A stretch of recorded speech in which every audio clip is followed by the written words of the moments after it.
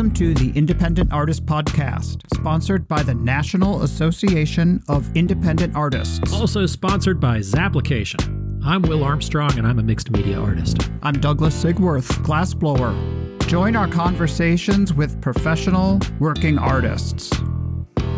Hey, everybody. Welcome back to the podcast. Happy 4th of July, independent artists out there. Hope you had a really good weekend at shows. For those of you in Denver or other 4th of July holiday weekend shows, I'm sure you're on that Monday morning hangover, that afterburn. Hope it went well for you.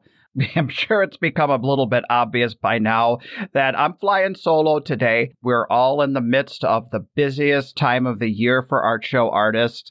I got back from Des Moines right as Will was heading off to Denver. So we have something a little different planned for you all today that we hope you enjoy. You know, as we talk to guests here on the podcast throughout the last year and a half, someone will bring up a topic and it will make us think back to a conversation we had previously with another artist.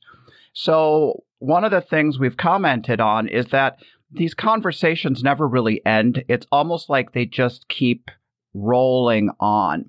And so today we decided that we would take kind of a look back at some of the pearls from the past year and a half and pull out some of those points that have kind of left its mark.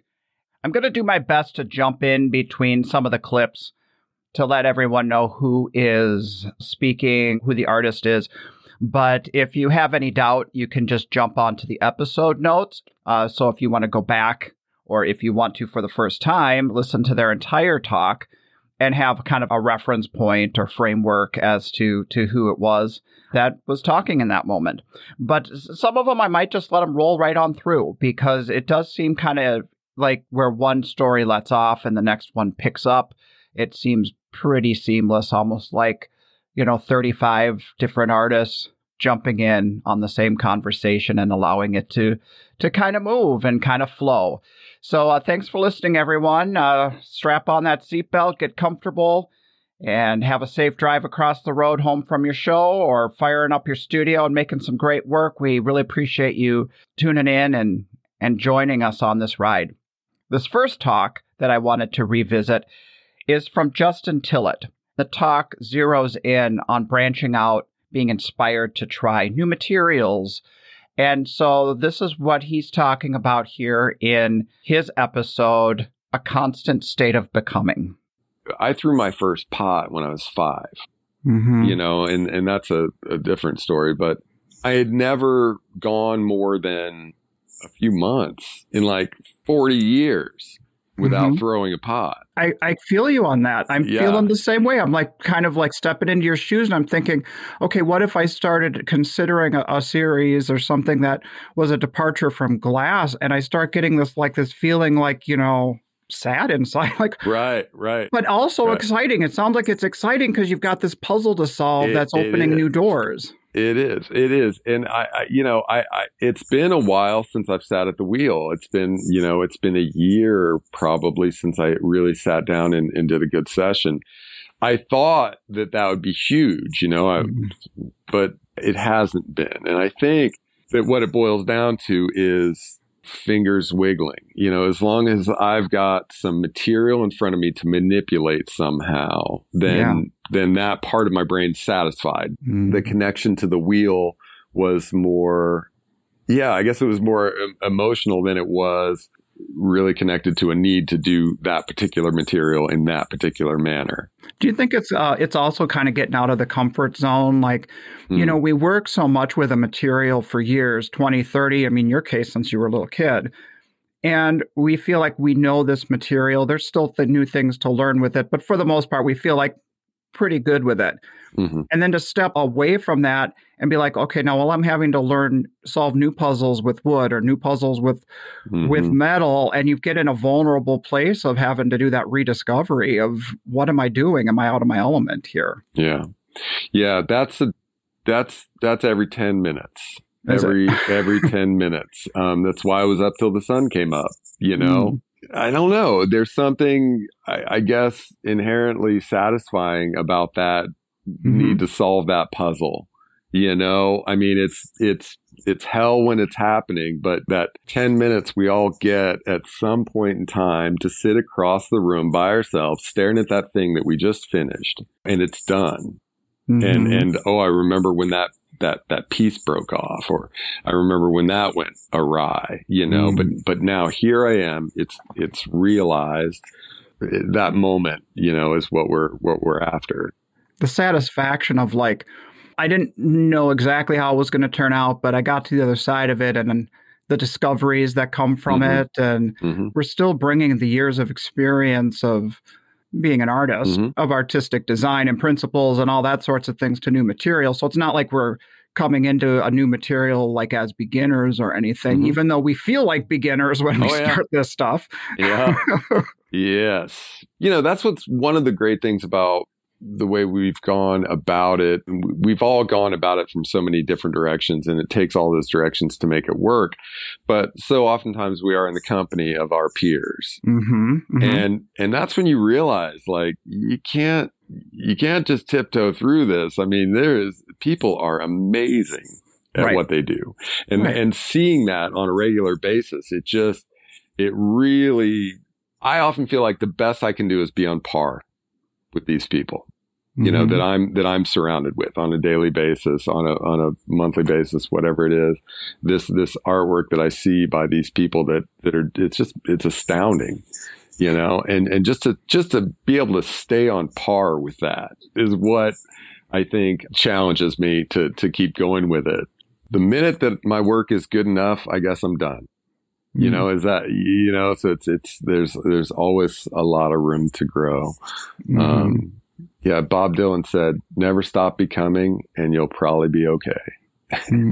Wow. And that's good words. I mean, if we can achieve and we can achieve and we can achieve with our abilities. And as long as we have something to chase, I think we're going to be okay. Mm-hmm. This next section is about finding the artistic voice, where artists will use what's going on in their own personal life, reflect that into their artwork to make a statement or to work through something creatively or personally. Featured in this section is Bennett with her episode titled Breaking the Boundaries. We have Ty Teoli with his episode titled Ballpoints, Legos, and Blues Bars. Also, Keena Crow with My Ridiculous Little Life. And Clifton Henry with Sharing Your Authentic Voice. What was more challenging for me growing up, more so than just coming to terms with being a queer kid, was gender norms. Yeah. And it was so prevalent in my household, in my community, and it still is. Those are oftentimes in more conservative Christian religions, more legalistic. There is a hierarchy. It is a patriarchal society, and your home is set up that way. You are taught that ultimately the man makes the decision. The man does these things. Mm-hmm. I struggled with that. My parents were really great about raising us to be independent and to be ourselves. Right. Much to their dismay, I took that to heart and was like, all right, let me go do this. But my dad, he would just try to get at me because he knew that oftentimes, whatever it was I was having a hard time with, maybe, I was being told I couldn't do something because I was not a guy. Wow, yeah. He knew that not only could I do it, that I could probably do it better than the guys. And I overheard him one time in a conversation talking to someone about his team one year, because he ended up coaching at my high school. Okay. And he made a comment that he wished that I and a friend of mine could come and play for him because we would be his best wide receivers, Right. And he knew that was true. And so, but he would always just try to make jokes. And it was always like, well, this is for guys, Okay. And so I always really had a hard time with that because, sure. I did not understand why this was the case, when I was younger. And so in my work, a lot of it is, I have a lot of female bodied representation in my work. And most of it is a nod to women who just decided, no, I am my own person. Right. I play by my own rules and I'm going to call my own shots. I mean, like, talk about this latest piece that I saw on Instagram where you've got a big cat. Got a cheetah on there. Admittedly, this is going to seem so trite, but it was important for me to make because it was it was more a personal thing than anything. But there's a book that came out at the beginning of the pandemic called Untamed by a writer called Glennon Doyle. Love her. Yeah. And anyway, her opening story in her book is about exactly what most of my work is about. And she's talking about how her daughter, we grow up in this world as female identifying folks, and there is an expectation of us, and we have to live within these bounds right. of femaleness, whatever that may be, however that may be defined, but there are boundaries. She's talking about being at the zoo with her daughter, this imagery of this cheetah in this cage, in this fence, and her imagining this cheetah busting through this fence and breaking out. Like this cheetah does not know anything but these boundaries. Right. And there's so much more. Actually, the world they want to live in is way outside of these boundaries. The phrase is, "You're not crazy. You're a goddamn cheetah," is what she says to her daughter, essentially. And it's just about living untamed. So that's what that's from. That's really cool. I'm glad I asked you about that. It seems like an important piece. Yeah, it was just something that I personally needed to put down. Yeah. Whether somebody takes it to put it in their home or not remains to be seen. But somebody's going to take it home. Yeah. A lot of artists in this industry are so afraid to say anything. It's like there's a lot of decorative work out there. There's a lot of really good decorative work out there, but they're not saying, we're like, well, I really wish I could get political. I wish I could, but nobody's going to buy that, which I think, you walk into your booth and clearly that's obviously nonsense. I mean, you say whatever you want. And that's, I've always admired. I mean, do you ever find yourself, maybe I shouldn't say this, or do you, because it seems to me like when I walk into your booth, you're just going for it. Yeah, well, thank you. And I've always had an artistic talent, but I've never considered myself an artist and never even understood the world. And I still don't. And it's not something I ever even really want to understand. I have verbal communication issues. I have adjective recall is one of I practice every single day to remember adjectives and to work on my communication skills. I've done that it's almost like I have a stutter. I jump ahead. Okay. Like you can hear it. I hate to ever point it out because if you ever go back and listen to anything that I do, I'll start saying something and I'll jump over somewhere else to where everybody's with me, but no one really is. Drives my wife nuts. I know that. But so my artwork has always just been the only way I can communicate. So, and I have never ever been afraid to say things that I like or say things that I don't like. I've never had any fear of that. So my artwork is just an extension of that, I think. So yeah, sometimes it gets me into conversations that I don't care for with people. I was wondering, is that, it's got to, the way we show in a lot of the different places that I've seen you in Des Moines, I've seen you in Fort Worth, and I'm like, Fort Worth, it can be a bit of an edgy town, and I could see, you were there the first year that you were there, and I'd never seen you there. I was like, oh yeah, they're going to eat you alive. Like it's just your market. But I could also see cowboy hat guy walks in and gives you a hard time or says, well, what's this about? And I don't know. How do those conversations go? You know what I find most people with my artwork is if it's not your thing, it's almost like you don't even see it. So the people who ever come in and have some sort of issue or want to start up some sort of drama, there are people that are always looking for it. And so they'll come in and most of the issues I ever have are usually like religious based. People want to come in and try to ask me if I found God and stuff like that. They always sides like T-bone, like they'll do like a trick. Well, they'll be like, "Oh, wow, you're so incredible. How do you do this? Or do you think that it's some other spirit from above?" It's like, well, I don't know. I mean, I just enjoy it. And then all of a sudden, have you accepted Jesus as your Lord and Savior? I'm like, what? And I have no problem with people with religion, but then they start trying to go into things about, well, this is what you're drawing here is the sign of the devil and all that stuff. And I don't even think about that at all. I'm heavily tattooed, which back in the day used to be kind of scary for people to approach me. But I have learned over the years, people are afraid to approach me, but I'm a teddy bear, man. I'm emotional and sensitive, and I just have a look that sometimes comes off as like I'm a hard ass, but I'm really not.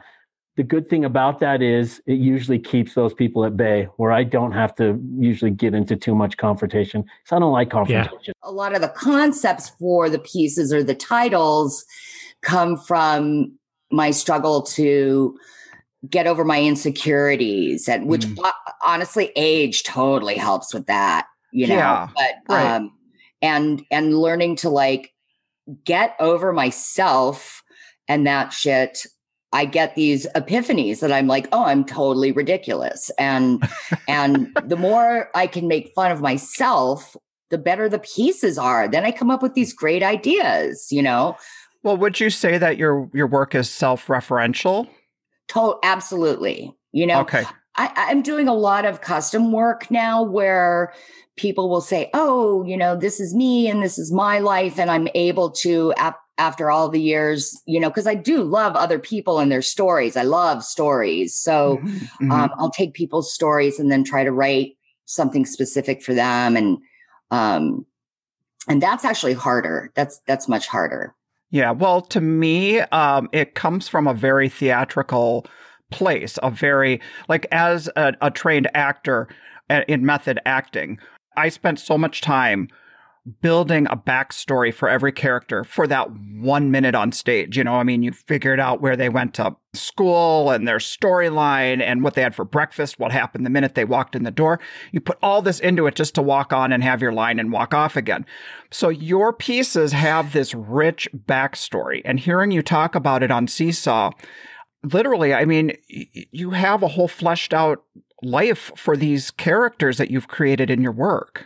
I think I've known them all along, but it's so funny that you talk about method acting, because I totally studied for a few months at the Actors Studio. Okay. So I totally know what you're talking about. Like you said, they are self-referential, but I already know them. I do have a ridiculous imagination. Yeah. Which is why I can't find my keys, because I can never find my keys because I'm always thinking about something else, Oh, right. But you know what I think is it's like I go back to that like weird, like little 3-year-old dancing on the table in order for my father to drink. And I always thought that I'm not religious, but I always have a joke that God made me fat so I wouldn't be a table dancer, because I can't think of anything better than like dancing naked on a table, except I'm way too chubby to do that. So I think I'm trying to do that within my pieces, but for sure, this is it's my little journey, but it's not just my journey. I really, and this is the most awesome thing about doing art festivals rather than selling your work at a gallery. You're meeting people who are looking at your work and who are identifying with it.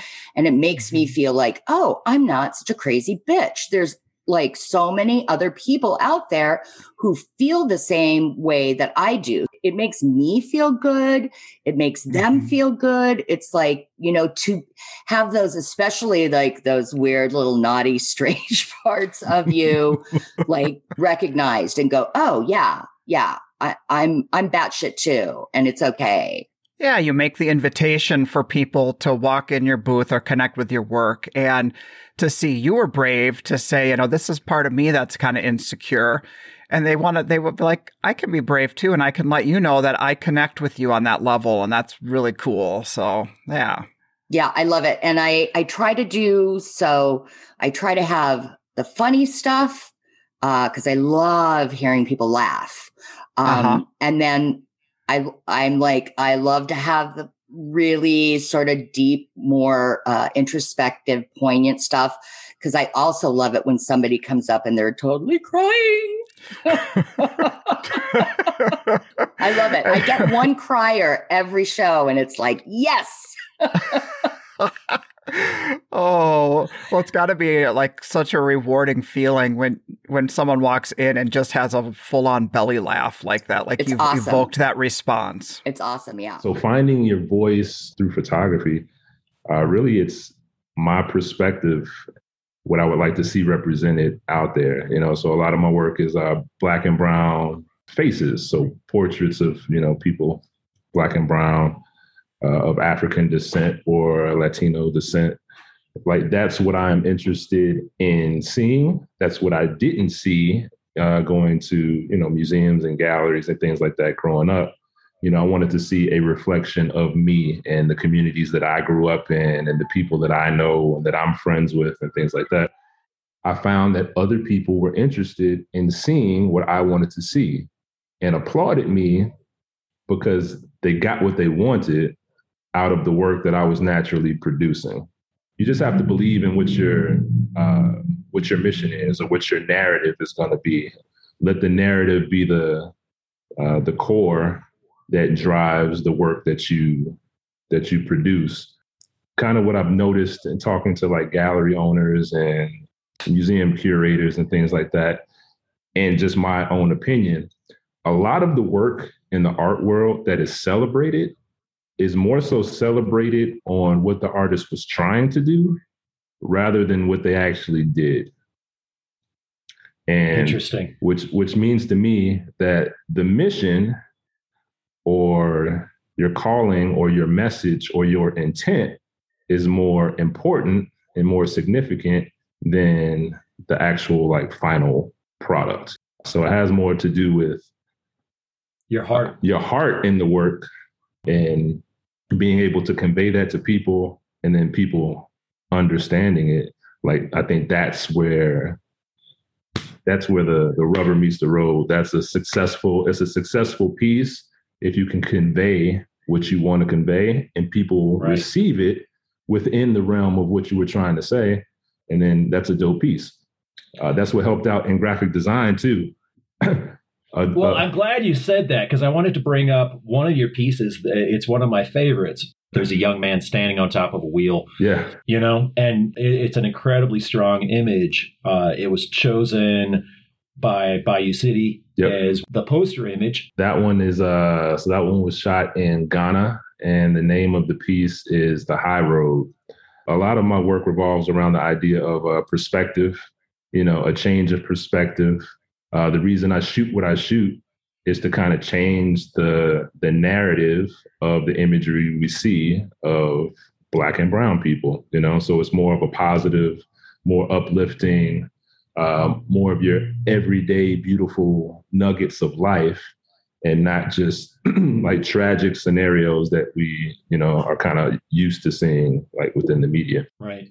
But yeah, that was a powerful piece. They wanted wings, they wanted. Okay. I was going to ask you about wings next. Yeah. They wanted to use wings, and I'm saving her.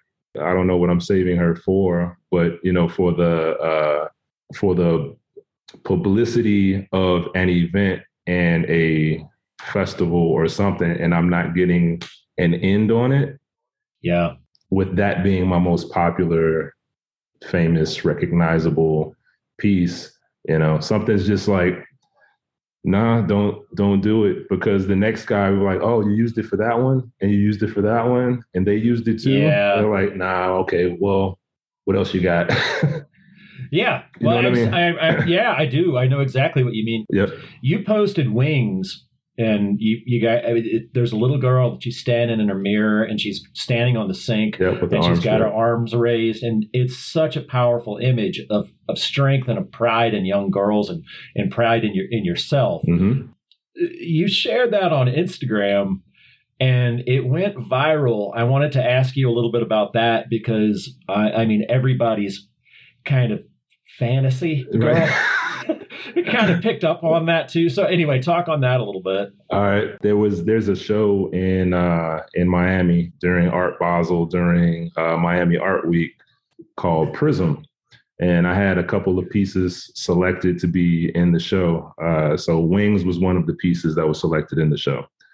So during that week, I ended up posting Wings. And because, all kinds of celebrities and everybody is out that weekend, like I'm kind of pushing it a little hard, like, yo, come to the show, come see the piece. Yeah. I'm looking for my break, right?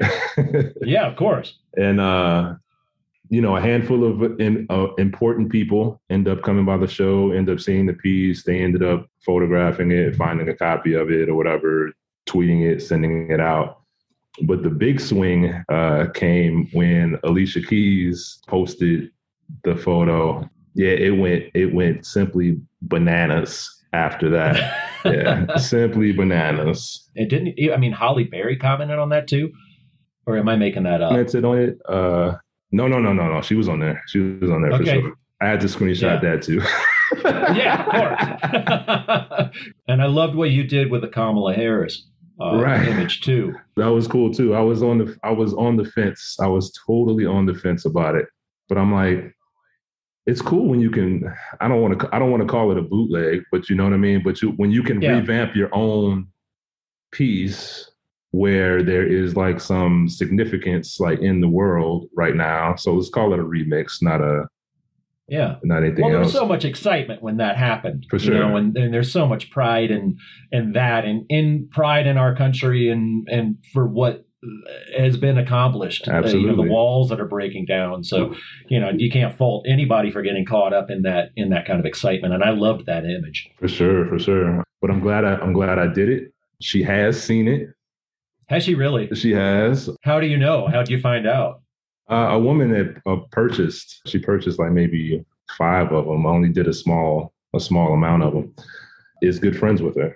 Incredible. Yeah. So I think one is going her way, which is cool. That is really cool. Yeah, congratulations. Super cool. Thanks, man. Appreciate that. Yeah, that's unbelievable. This episode of the Independent Artist Podcast is brought to you by Zap, the digital application service where artists and art festivals connect. Well, sometimes I'm in a real hurry, and I just love that I have things that are saved in Zap to streamline my process. Saving shows as favorites is my personal way of using Zap. That's my favorite. I know a lot of people use the calendar, they use the events, but for me, if I'm saving the favorites of anything I've ever looked at or thought about doing, then I can check out those deadlines on a regular basis. But then there's other times when I have a little more time on my hands and I'm looking into other shows.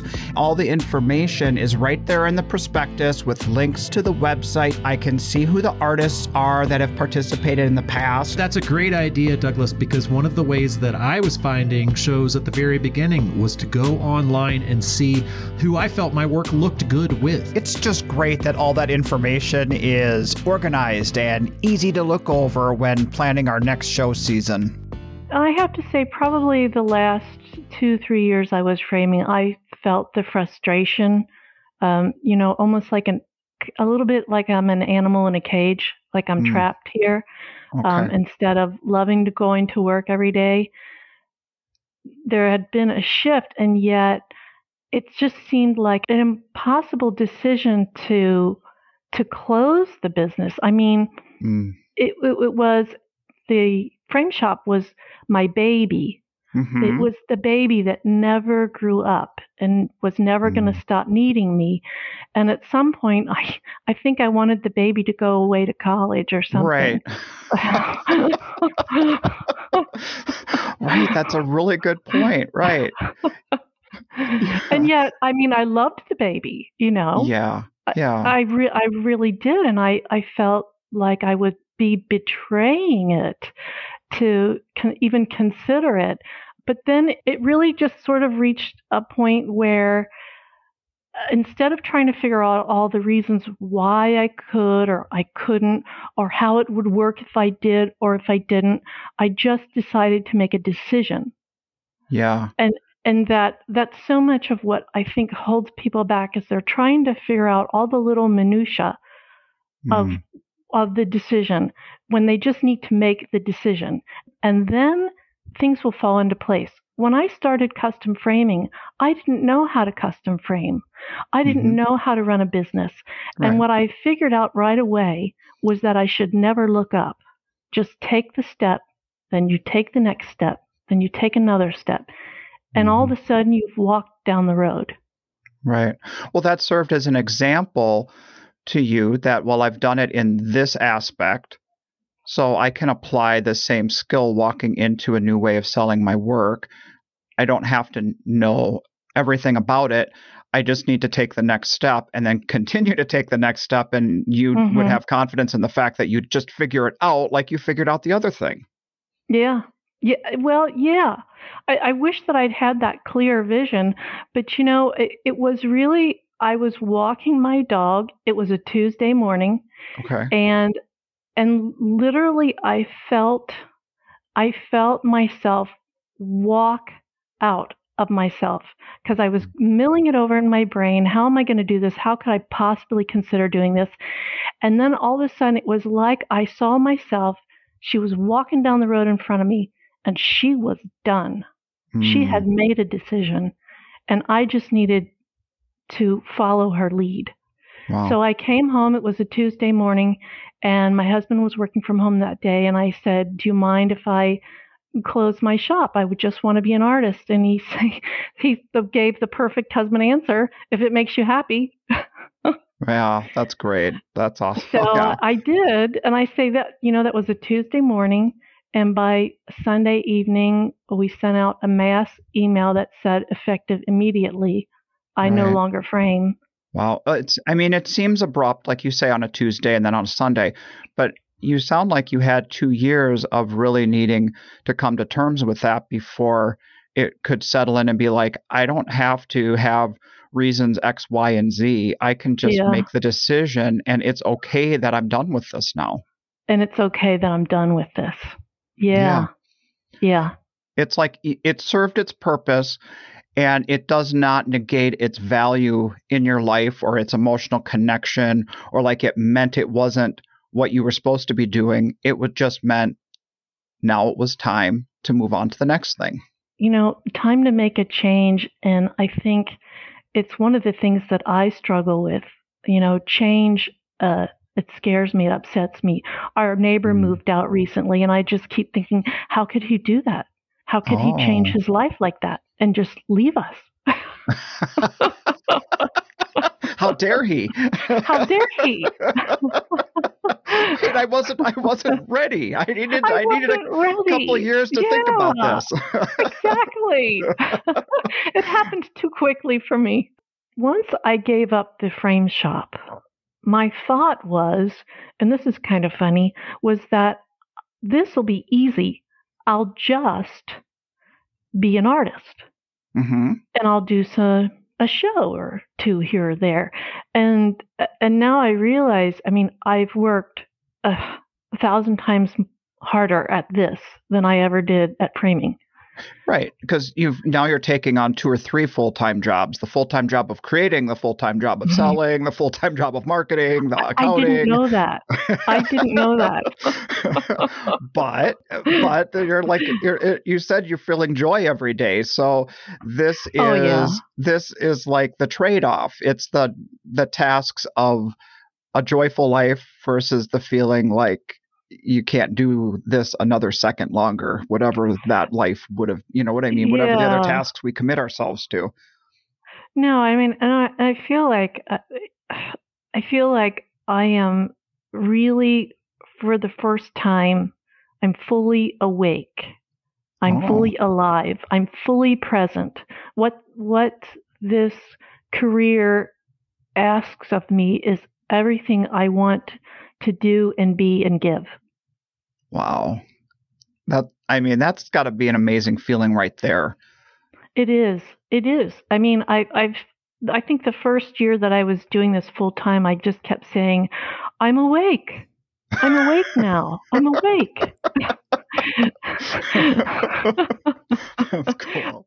That was Cindy Olms in her episode titled Fully Awake. And, a lot of our conversations this year centered around how we got into this business, how we made that leap of faith. And her story was one of our favorites. Okay, coming up next, it's that industry shift that we notice on the road, the discussion about going big, making things in a large way and appealing to the high-end collectors. The first conversation is with Dylan Straczynski in capital F, and followed by Eric Lee. The title of his episode is Going Big. And for me, this is really important. Thinking about artists who work in a way that I relate to myself, where you're kind of doing like a range of work and it's a new body of work. I think there used to be more artists that did that. Yeah. And the thing that has happened in the last 20 years, but particularly since 2008, when wealth has become kind of concentrated in another direction, you've sort of lost that middle part of the audience at art fairs. Yep. What it caused was a real demand and emphasis on large, bold work that can appeal to somebody who has fairly deep pockets and can also be somewhat more easily produced. Do you know what I mean? Like it's a weird, there's like it has to have the art fair gloss, the art fair presentation that you have to stand out to attract that type of buyer. And with that comes scale. And I don't even know if people are doing it conscientiously, but as an acknowledgement of what the actual demands of the market are. Right. Like I consider you to be an example of the type of show artist who can easily grab that type of consumer who is showing up with the money to spend. Your things are pretty bold. They're pretty large. Yeah. They have a real slick presentation. People can walk down. Yeah. You can walk down the street and there's no ambiguity about it. It's like, there it is right there, and this was the error that I made in this last 2 years. And because I understand that, but because I was left alone to do whatever the heck I wanted, I started making these things that I really liked that had this real textured, kind of subtle layer and, material usage that all is so it's raw, but it's kind of thoughtfully put together, and it all became kind of small. Yeah. And not very bold. And the large pieces that I did make, when you're just passing by on the street, they don't look like anything interesting. It doesn't occur to you that, I got to walk up there and look and oh my gosh, these things are cut out and this thing is covered in this staples and it's covered in paint. And there's this little line in the space between the things that I stuck together, and none of that. You're not getting that. You're just walking down the street and you're like, oh man, here's the big stuff over here. Right. Bam, bam, bam. This guy is this quiet little weenie over here. He's in his own little world of. Well, this guy's over in his own little world. Meanwhile, your next door neighbor has literal mustaches that you can ride and bananas. Right. So for some reason, the culture of art shows and the way that art is successfully presented and sold on the street has skewed in this large direction. Yeah. This large, slick, non-ambiguous direction. There can't be much question about what you're looking at. And if there is, it has to make a lot of sense as soon as you enter the booth and start looking. Right. And I, in my weird highbrow fine art with a capital F, conflicted with a guy who wishes he could draw like Boris Vallejo world, I started like doing the kind of the opposite thing, even though I know better. Yeah. Yeah. You seem to be able to design and have a market and sell for those really high-end clients. I started working with those clients even before the crash. I had a lot of response from corporate clients. Early in my career, I started working with hospitals and lobbies for residential and commercial buildings. So I guess the best way to describe it was when people asked me, even when the crash happened, why you don't lower your prices and go to smaller work. And my response was essentially that if someone's driving a mid-range Beamer, they may be strapped. They may be just to the point where they're getting their bills paid.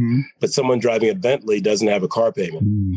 And so, you find that people of means seem to always have enough disposable income to purchase art. And actually, the other thing I was thinking about that is people take it more seriously when it's significant in terms of its size and actually its cost as well. You don't try and price yourself out, but you do have to be considered a serious artist, not just a person who's dabbling. There you go. Yeah. And in your presentation, when you went big, when you show up and put a couch in the middle of your design room as opposed to an art fair tent, it gives that impression. The high-end collector has to walk up and say, I can visualize this in my space, as opposed to like, I'm looking at it in a tent. Absolutely. And along those lines, to follow up on your point, they remember your tent. So they'll walk around and see 200 other artists, but they remember the one with the leather couch and with the tables in it and the flowers and that type of thing. It's a branding issue, I guess. And that's a big, big part of what I crafted my career around, is having my work be memorable. So as an artist, and also the work itself to be memorable. The idea of interacting with clients so that you make a connection it goes a long way toward having a successful career, I believe. Okay, so this customer base we're talking about, do they actually shop for themselves, or do they hire a designer or somebody to kind of scout you and then they bring your designs to the client? Are you still having that one-on-one connection with the end game buyer? Well, I'm glad you brought that up, because a cornerstone of the way I viewed my career was to have multiple revenue streams. By that, I mean not having complete dependence on art shows or galleries or designers or work that's been sold through other institutions like showrooms. That because there'd be peaks and valleys in each area for sure. And so if shows were letting off, I would have interior designers I would be able to tap into. And if interior designers may have been a little quiet for a while, I would work with art consultants. And I did a lot of work with hospitals and commercial interiors that way. It's a real mix of where my client base comes from. Some are directly from interior designers. It's a tricky thing working with interiors people, though I do enjoy it. And it's my previous career. So I speak their language. I can read a set of drawings so I can make suggestions. Yeah. But it's a tricky thing because you're one removed from the client. What the client requests and what the designer perceives that to be and how they transmit that information to you may be miles apart. And to me, the client is ultimately who I'm painting for or working with. So the idea is to interpret what the designer says. And if ever possible, I try and avoid not having contact with the client. Right. I always try and find a way to speak directly to see how closely the designer is interpreting what the client is looking for. I think you're very responsive and intuitive, and you can read that client. You have a different understanding level than maybe what the designer is, because they don't make the work. They just are shopping for the work. And their goal is often to not so much to increase or enhance their career. It's to promote their vision. And I believe that the person that's going to live with the work is the one that should be governing the eventual product, how it turns out, because the designer will be on to another project. And the person waking up every day looking at the work is the one that the art is literally for. Well, COVID taught us a lot of things. We had that moment to kind of stop and reevaluate. And we had a number of those conversations over the year. One of the first ones we wanted to highlight was Chris Dahlquist. In her episode, Defining Your Path, she describes creating a business practice that is based on being proactive versus reactive. And in the next clip, we talked to Daryl Thetford in his episode titled The Courage to Say No, who encourages us to take a hard look at the choices we make in our business and sometimes saying no, even if it seems like a hard choice to do. I've been working with artists for about a dozen years now, building sustainable practices. And the one thing that they all have in common, all of the ones that have successful and sustainable careers, is that they're very proactive about creating that career for themselves. I concentrate a lot on goal setting and defining the path that you want to go as an artist. That's absolutely has to be the place you start with a proactive career. Artists tend to work really reactively, and it kind of stands to reason because when we're in our studio, we're often working reactively. How so?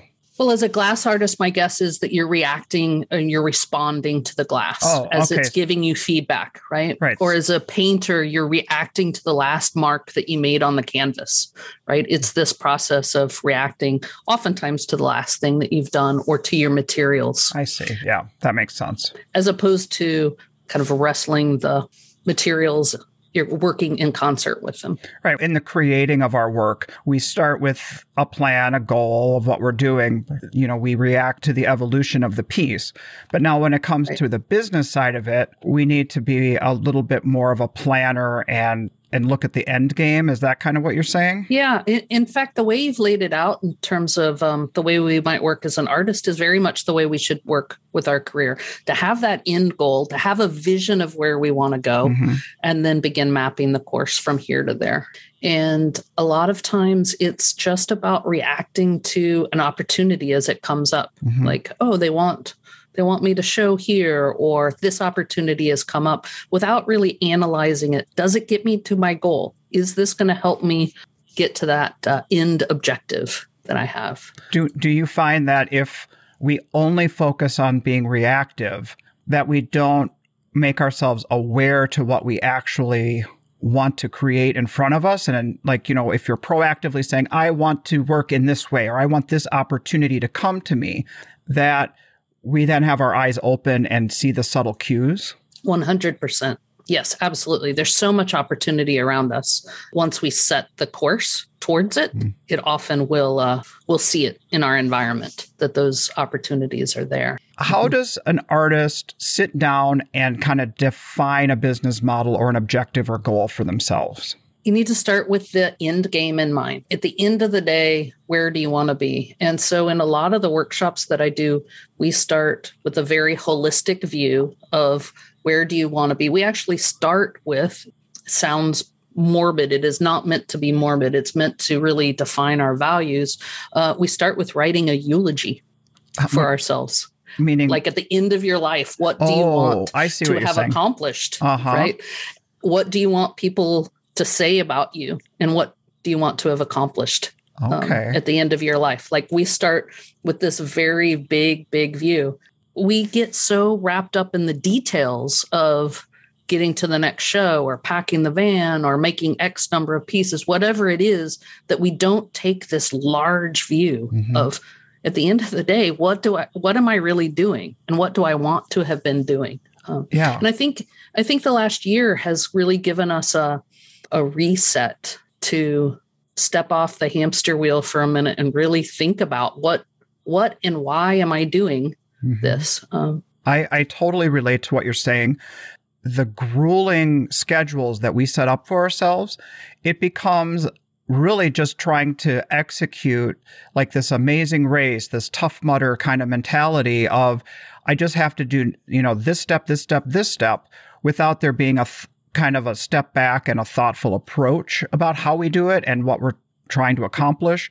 And the pandemic has really made us all go, whoa, now what do we do? And kind of reevaluate. Yeah, I think it's actually kind of a lucky stroke for me. I had always been real intentional with building my practice, or I thought I had been at the beginning. And then I got on the hamster wheel of doing festivals, and I kind of forgot to step out to really consider what I was doing.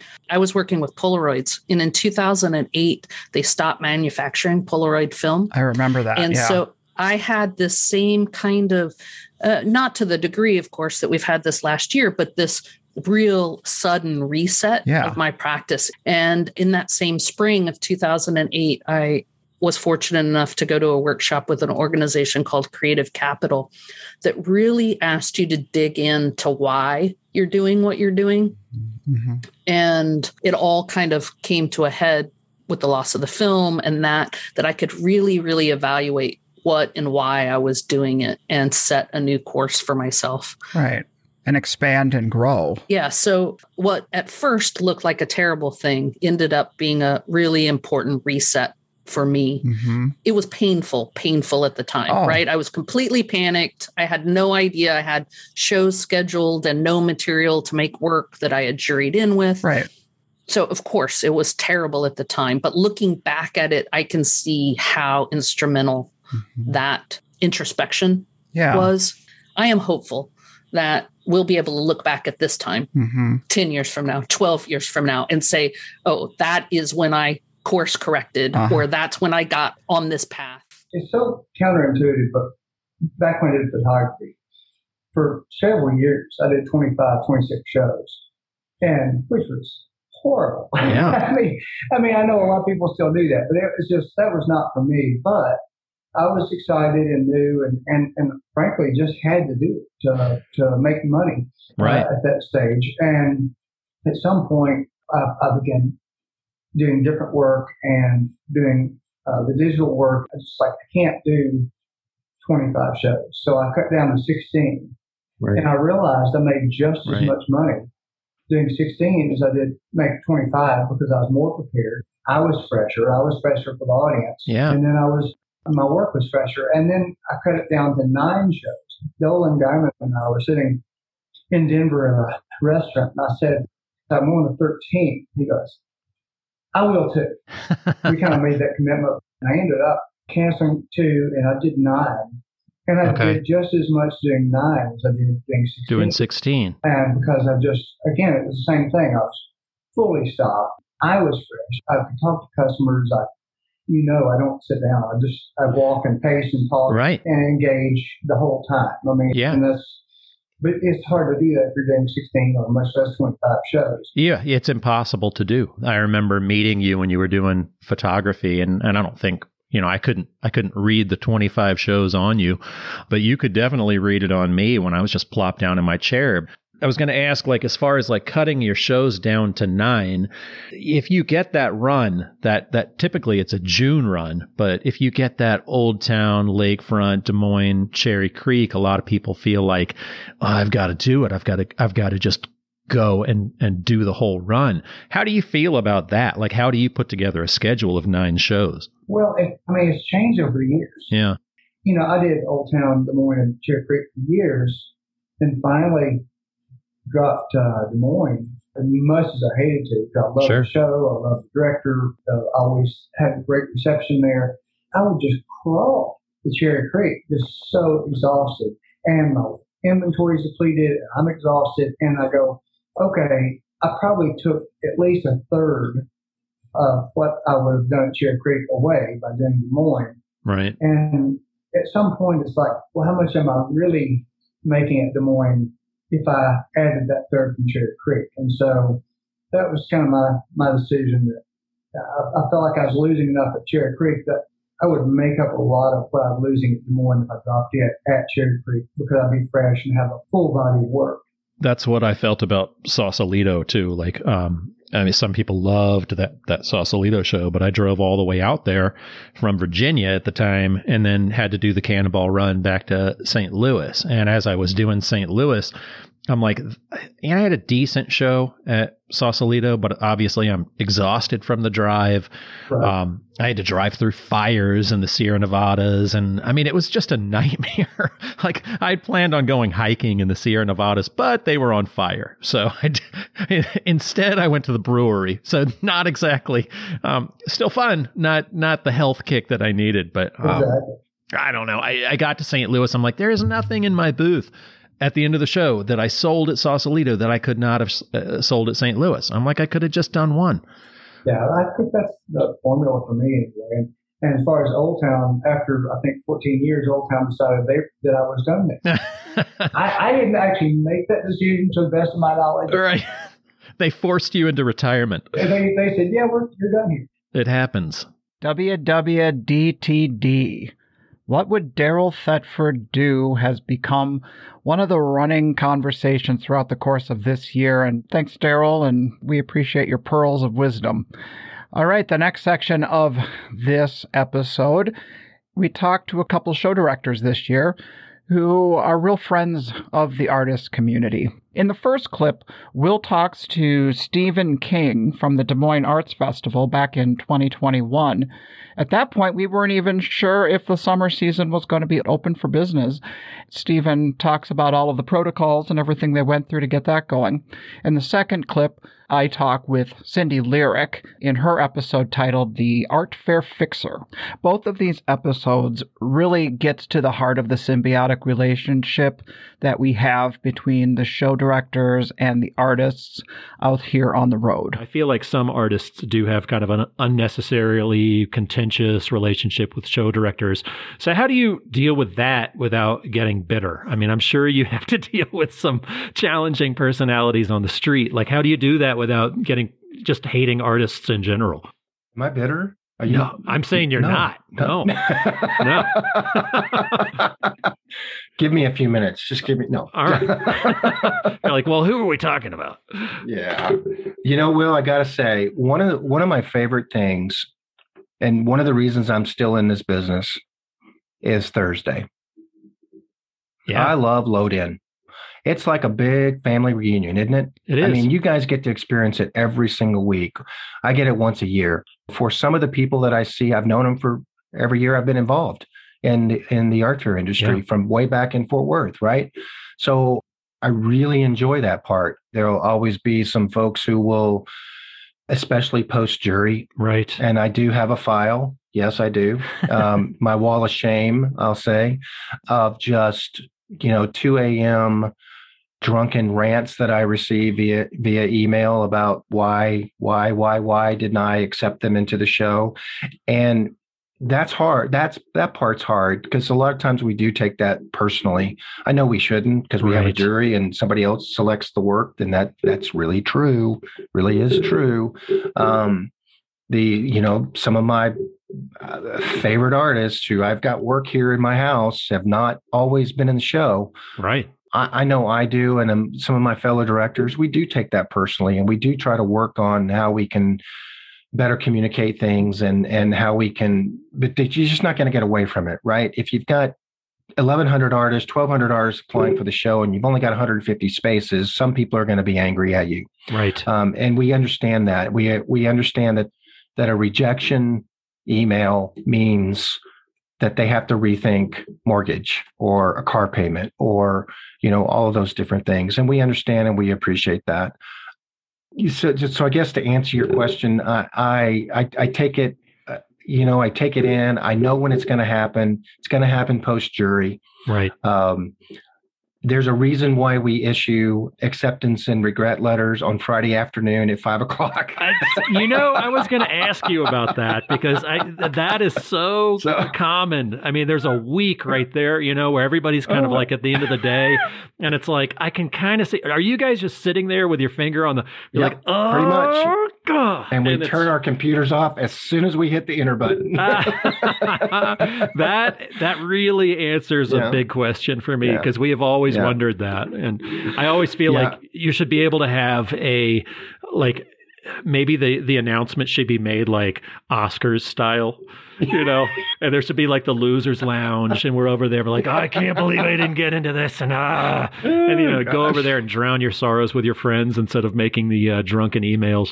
Yeah. But, So I started reaching out to people for sponsorship, and one of my sponsors turned to be mentors said to me, you really need to get your name out in front of the artisans. And he's like, well, go to the Edina Art Fair. Mm-hmm. You just walk in, say, hi, I'm Cindy. I'm the new executive director of the Uptown Art Fair, and just have a conversation. He said, mm-hmm. You're known in the running community. Now you got to get known in this community. So I go to Edina on Friday afternoon. Edina's either raining and humid or hot and humid.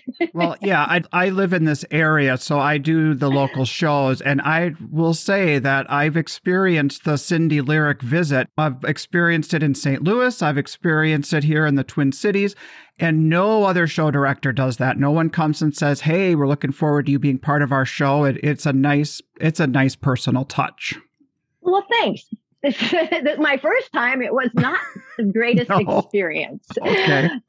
So I walked in and I did not know this person. And I walked up and I had Uptown garb on. I was like, oh, this is what I learned in rollerblade. You look the piece, you walk the walk, you talk the talk. Okay. So I'm all decked out in Uptown and I'm like, hi, I'm Cindy. I'm the new executive director of the Uptown Association. And this person just starts screaming at me. What? And he's like just so upset about everything in the show. And I remember my eyes were getting bigger and bigger. And in my head, I'm going like, smile and nod, smile and nod. Take it in. Don't cry. Don't cry. It was that bad. It was horrid. It was horrid. So I went out of that booth, took a deep breath, and then went to the next booth. Okay. And same thing. Not like, oh, nice to see you.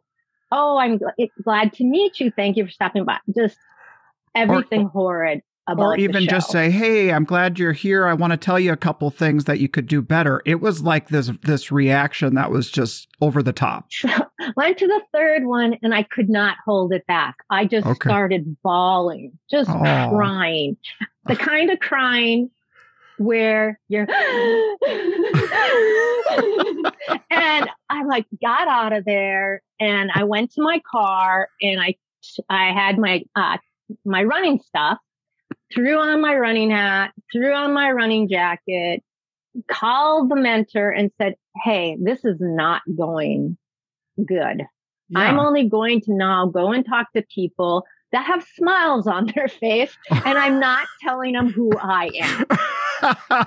After that, I took what people had said and I just started asking a lot of questions. You took that initial abuse, but then you kept the conversation going with artists to really know, well, what do they need? What will make a good event?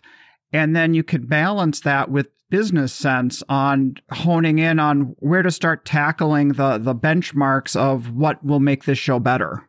Yeah, I was very fortunate that I had that help and that I listened. Yeah. I had an artist group too, a committee group that had been around working with artists for a while. And it took them a while to understand the plan because change is hard. And I was a person who was going to instrument some change for some people who had been there for a long time. And my transition into that group wasn't like easy peasy. It took a while. And I was questioned over everything I was trying to do, from reducing booths to having a more transparent jury. Right. Yeah. If I was going to do this, I'm kind of that person. I needed to do it the best I could, and I had to have all the information. I'm a lifetime learner. I have to be sure I'm covering all my bases. And so I was just out there searching. I did not like the jury process. So I called people up and said, hi, I want to come and see how your show is juried. I'll volunteer. I'll fly myself in. I will stay and I'm coming on this date. And I would just show up. Well, that takes a lot of guts and not a lot of ego either, because sometimes our egos get in the way and they say, I want these people to think I know what I'm talking about. And here you are being willing to say, I don't have the answers. I want to learn from you. I did that so much. And I still do that. But I did that when I first got there. David Pinson was at Cherry Creek. He was in a business district. I was in a business district. Okay. I just called David up and said, can I come to your office and just shadow you? Yeah. I didn't know this man at all. I mean, right.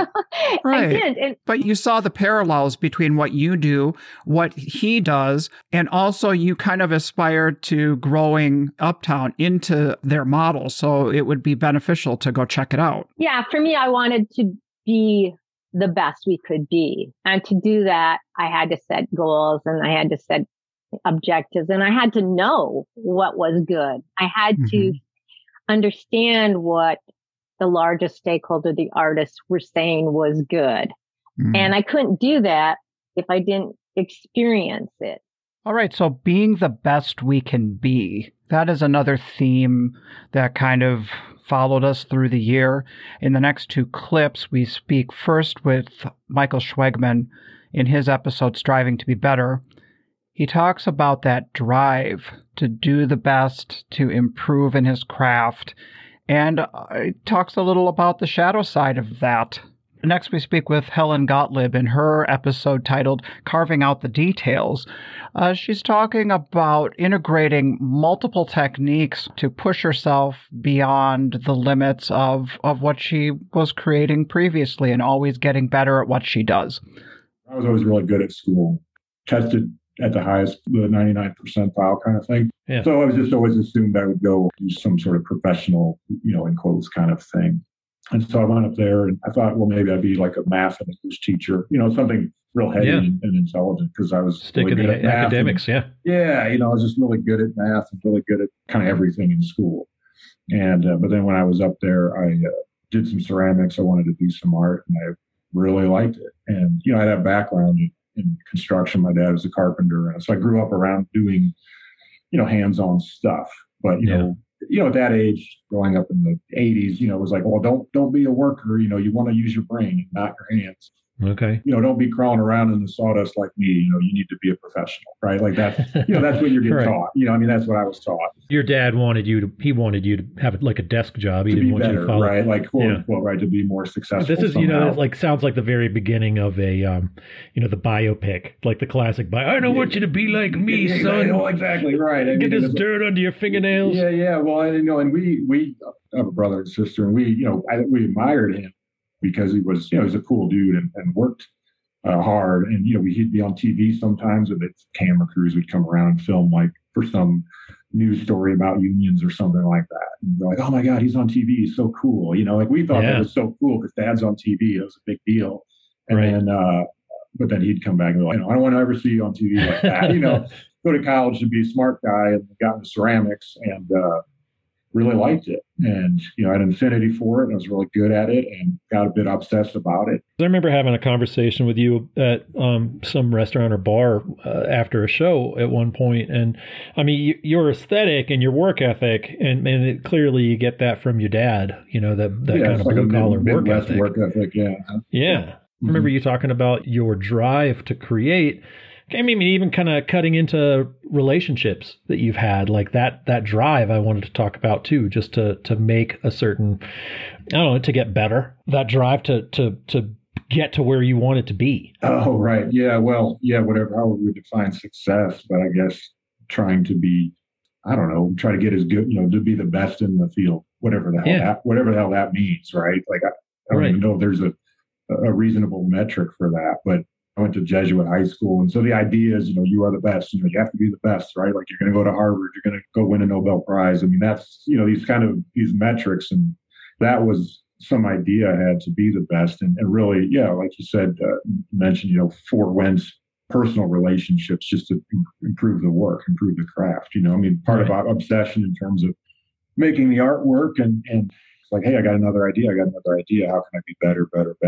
A lot of Saturday nights, just being in the studio all night, thinking like, okay, well, after I get this part done, I'll go out, and then I'll go out, and then it's 4 a.m. It's like I'm still in the studio, and it's like, oh, okay, well, miss that weekend again. Or I had girlfriends who would call and be like, hey, like, would you just come over and see me for a minute, and be like, but after I go to the studio, and of course they'd be like, well, wait a minute, you'd rather go to the studio than bang, and It's like, well, that's the drive, right? I mean, that's a real drive. And it's, it sounds ridiculous, but it's like, well, part of my brain was like, well, there'll always be opportunity to bang, but not always opportunity to make work, which is completely ridiculous. But you feel like going back in the time machine and be like, God, I wish there was more time to bang. It's like, well, yeah, right, exactly. You need your bang time higher than work time.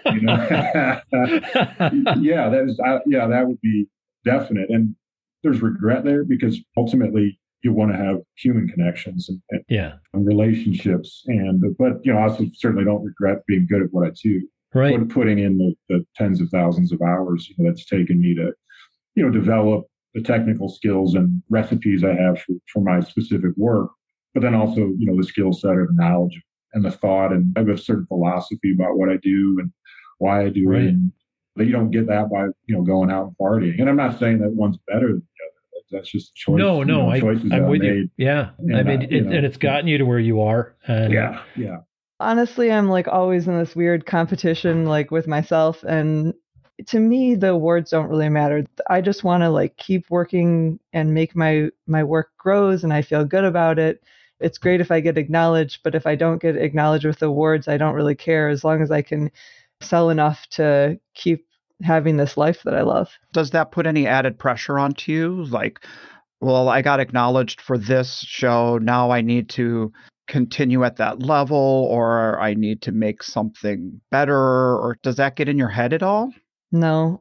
I think that it's more about, I hope that every time I make work, each new piece is better, but like, I think it's just like every group of work you hope gets better. And, within that group, sometimes there's ones that you feel like you really hit, and then other ones you're like, that is the one that's like taking me somewhere. It's like my idea is I can feel it's leading somewhere, but I'm not quite there yet. But like all those pieces need to happen. It's like a journey. It's like being in a laboratory and just like, putting things together and say, what if I do this? What's going to happen? And just this. And then like, oh, I like that outcome. Like I should use a little bit more of that and like move to this thing. So if I'm hearing you right, it sounds like you're really deep in the process and the learning from the materials and the learning from the design, and the external part of it does not play a role in your process. Yeah, most definitely. I'm more interested in the work, and like I said, if I get acknowledged with an award, great. If I don't, that's fine too. If you were to step outside of yourself and view it as an outsider, why do you think there has been this recognition? What about your work has changed that stands apart? Because it's not just getting, like a little nod. These are like best in categories and best in shows. These are like getting the top tier type awards at great shows. I think some of it has to do with like, when you learn about artwork and you learn different techniques or process, a lot of people are like, I'm just doing painting. I'm just doing etching. I'm just doing silkscreen. I'm just doing, like, they just really stay like within this one little category or like even like in a section of a category. And what I'm trying to do with my more recent work is kind of turn it into this mixed media thing and say like, oh, I like this thing that painting does, and I like this thing that printmaking does, and I like this thing that carving does. And I think that maybe I'm getting acknowledged or because the work is a little bit different because I'm like putting all these different techniques together. Oh, there's an integration of different things to create a direction maybe that hasn't been seen. Yeah, and people get surprised. They're like, oh, is that 3D? Is that carved? Wait, how'd you do? Like, because I think when people see 2D work, they just want to say like, oh, that's a painting. And then they like look close and then they get kind of confused because they're like, wait, like in my booth, like most of the time, instead of even talking about what the artwork is about or what my inspiration is, a lot of time I just, talk about technique because people don't know what they're looking at, which is fine. It's kind of good to just be able to engage with people and keep them, interested and just like learn more about artwork in general. Then at that point, I was like, let me just not just talk about the physical, but how I felt on the inside too. So I started creating drawings that showed my emotions, because I know it's these emotions that lead to the physical changes. If I feel stress, more spots come out. So I also created a drawing which is with the animal within that talks about when I really feel stressed about it, Yeah. So I now felt this could be a live series because this situation is something that could last for a lifetime. It could stop by itself, but at that point, this situation kind of burned another purpose for my art and created that series that I felt I could start. So I called it Black Metamorphosis, which is changes and my melanin journey, which is me losing my melanin. So that was how the whole stuff started. Wow. I would also anticipate that your pieces take so long to make. Yeah. So you spend so much time on that self-portrait with what you're going through with the skin changes, and you're working on the shading and you're working on the detail. Was there actually a period of actual acceptance and loving the image that you were seeing in front of you? So it wasn't just about the revealing it to people. It was also about you not feeling like it was something you didn't like anymore. You know what I mean? Like, were you falling in love with that image? All right. So it was two parts. The self-portrait one, whenever I started doing it, it was a mixture of fighting against myself and loving myself. So that 170 hours is a mixture of, I don't want to do this. Should I really do this? And another part telling me, spend your time and enjoy and choose to love these spots. You can feel the emotion part, and you can also feel how detailed it was, because I really wanted to draw it and own it and accept every detail through my art, because that was my outlet generally. So I was pouring out the emotions and making sure I spend as much time as I can to draw that spot that I could see as a form of, I'm accepting you. I'm putting my time. I'm investing my time to accept you. Sometimes I cried. Even when I even finished this piece, it took me a while to post it because it was just like an insecurity. I just don't want to post for sure. Yeah. You almost seem like you embraced that too, that insecurity through these TikTok videos. Another one I found really interesting was you decided that you would face the viewer and you would take a clipper and shave your head so that you and the viewer at the same time could see what vitiligo has done through your scalp. Yeah. So it was such a revealing moment of vulnerability, saying, I'm going to share this with you, see how I can be vulnerable. And that was another one that just went crazy across the internet. Yes. So whenever I could finally show my face, and for those 2 years, I kind of knew something is happening on my head, of course, but I had not, that was, steps, different steps. So I could face one, but I was always leaving my hair, always wearing hats and stuff like that. And it was not about me anymore at that point when I saw the way, people reacted to it and the way it could help other people. So that really, really boosted my spirit to be like, okay, you know what?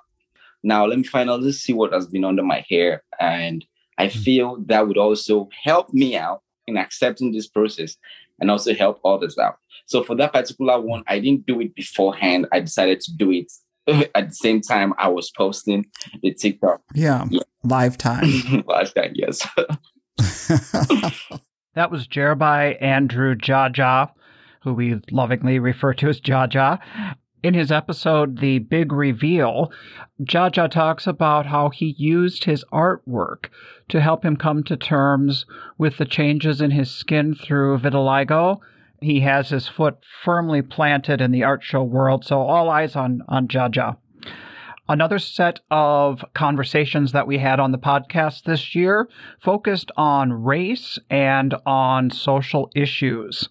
Here's a clip from William Kwamina Poe's episode titled A Look Through the Window, followed by Art Fair DNA featuring Mickey Cunningham and her daughter, Reiko Yucatel. Yeah, I love Texas. I love to do shows. I have had great shows in Texas till the laws changed. So all of a sudden, it's like you have this open carry laws where people walk around with guns and stuff like that. Yeah. It's not a comfortable zone for me. I was not part of the foundation fathers who wrote this laws about the right to bear arms. But somewhere along those lines, I feel like those laws were specifically targeted at people of enslaved people so that they will be kept in place. Now, a lot of people tell me, yeah, it's different, it's whatever it is. This is the only country that I know that has that kind of a law that you have a right to bear arms. I don't know about it. I've not read the Magna Carta or whatever for other for Britain or for any other place. Yeah. But the issue to me boils down to this. Why do you need a gun now when you want the police and you want the police to still be enforced and you still want the police to be militarized and you still want the police to get bigger? So if you need all these things, why do you still want to have a right to bear arms? If you have a gun, keep it at home. Fine. Right. But you say, well, if I go out, I might get shot, so I'm carrying my gun. The moment you buy a gun, in my opinion, and you have a gun in your pocket or in your backpack, part of you says that I believe I can kill somebody. And it's been used for years to target people of color to keep us in our place, quote unquote. You have to remember, every time a Black person is carrying a gun or shows that he's carrying a gun, the police or any other major force in that city or that country or whatever wants to make sure that they kill you. They said every citizen has a right to bear arms. But if we all do, why is that when I'm carrying it, I'm more dangerous, twice as dangerous than the person who's just white carrying a gun? So it makes me very uncomfortable to go to Texas. I would love to go back to Texas, but I feel like I can stay within a certain zone, a certain place and be okay. Even when I'm driving, going to shows, ever since Trump came into power, Billy Joel said, we didn't start the fire. It was burning before we got here. And so true. Yeah. Trump did not start it. It was burning and it's always been going on. But now he just blew it up and made it tell the cops, knock them upside the head when they do something. Or when you arrest them, just hit them harder. Yeah. So when you drive, you feel like you always have to be watching yourself because you get stopped not for doing something wrong, but just for being a Black man driving. Just driving while Black. Yeah. Driving while Black. So it's like you never know when you're going to get pulled over. So you always have to be careful. The blessings of the good Lord is what keeping me and a lot of us alive. Because yes, at the end of the day, that's what we have to do. So yeah, I worry about it. Yeah, I worry about it every day. Yeah, it's kind of the ugly side of what we do for a living or what you have to go through. But do you have to work in extra time? Do you get stopped pretty frequently when you're going to shows, or is it a certain area that you will get stopped more? Or? I got stopped about 2 years ago. That was the last time I got stopped, and I was coming from a small show I did in Athens, and the cop said, and this was right here in Georgia, because Athens right here. And I was coming and he said to me, I didn't see your seatbelt.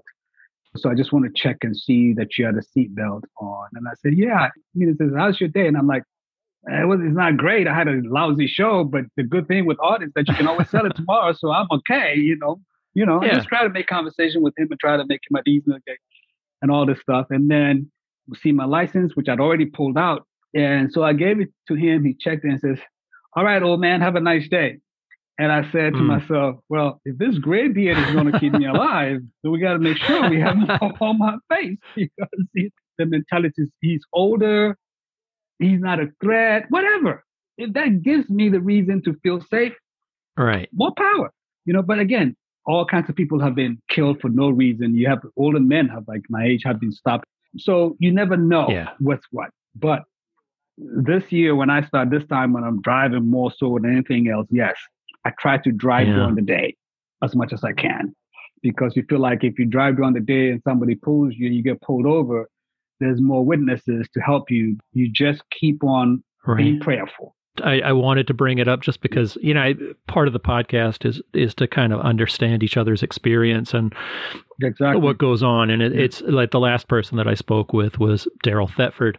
And then he and I are talking about putting together a schedule and just, to recognize the privilege that we have in not having to think about that, and just to have more empathy for each other and our experiences. Last time I was in Fort Worth, I see a family of open carry walking down. There's like a bubble of nervous energy around all of the guns in this family that's carrying their guns and a little boy who's carrying an assault rifle.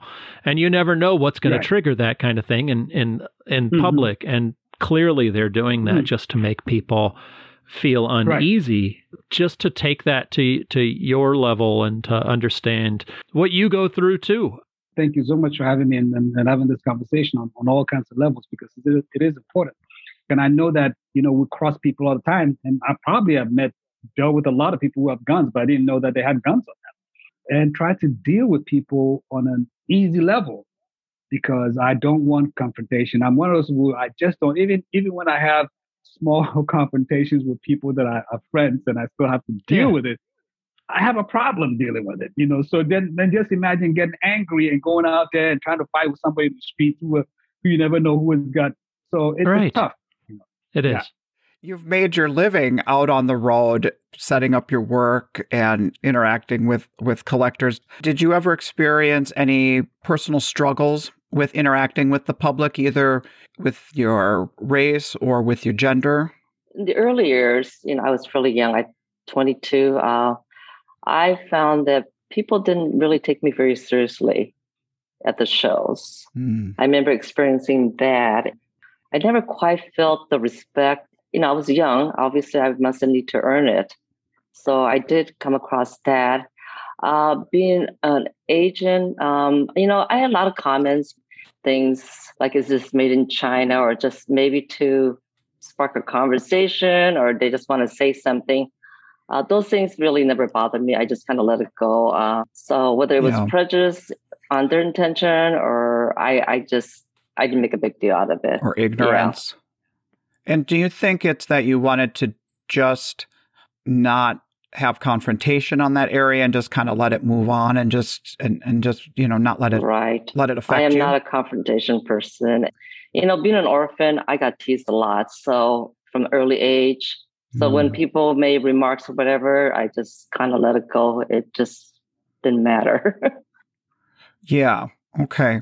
Did you have any challenges in the past year with the pandemic and the comments about the China virus? I did not have any kind of personal attack on me, but myself, the challenges were, I feel more vulnerable out there. I had more fear. I guess, I've never experienced that fear of the prejudice being Asian, but I did last year. I was in Florida and I was trying to get back to Iowa. It took me probably 2 weeks to contemplate, like, how am I going to travel? Stopping to get gas, hotels. I had to really think about all that for the first time in my life. And it was really uncomfortable, upsetting. And I think, even still our whole family, Reiko being half Korean, and we've had kind of this discussion. And I think we are all just a little bit more careful of our surroundings.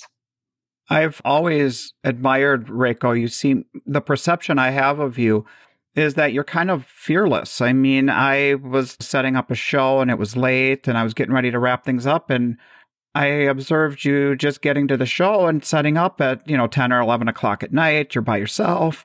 And part of me was like, should I offer to stay and help her? But you seemed like you were good and you had it all under control. Can you talk a little bit about the vulnerabilities of traveling as a woman? Yeah, so definitely have always had safety on the mind. If I start to get drowsy while driving, I really have to pay attention to where I want to stop and nap. And, and if I do nap in my van, like, can somebody see me? And I just, I try not to put myself in a vulnerable spot.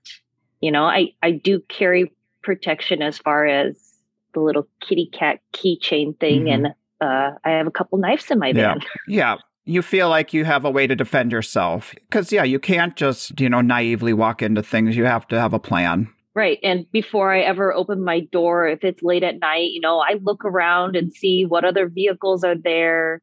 So that way I'm not caught off guard. I always have to be the proactive one.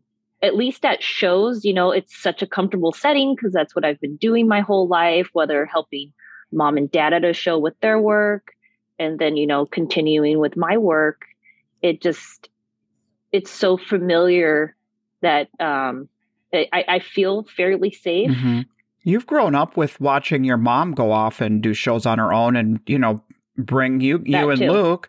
So, I mean, maybe it just was that example never even made you think that it's anything to even have a red flag about. Right. And, all of us develop such a relationship that, the other artists become family and always talking to see who's going to be at the show and, who's camping, who's staying where. So there's always some kind of outreach that, if something happens, I've got someone to go to. So that's always very comforting. Genna, how do you feel being like the background artist? You're the support, but Signy's kind of up front. She's got the painting out front. She's got the composition. And so I know she probably gets a lot of the love where you're like, yeah, but I supplied a lot of the energy and the palette too. How does that feel for you? Like kind of being behind the scenes? Well, you're a music man, so I feel like a composer basically. So I write the tune, let her write the lyrics, and she's the front man, so she gets to sing them too. But at the end, it's a single piece, right, of art. So right. That's a probably pretty accurate description. I mean, I've got my Stones sweatshirt on, so I'm kind of thinking about, but you don't get Mick without Keith. Yes, true. Yeah. I mean, those are the two parts. It's like the energy, the backing track is everything too, as well as the performance, the performance on the front. Yeah. I haven't made a painting without Genna in 20 years. So, I mean, it's definitely an incredibly like symbiotic situation at this point. And, I give Genna an awful lot of credit for the success of our body of work. And I think what he's saying is a really good metaphor. It's definitely like that music and lyrics type of a relationship.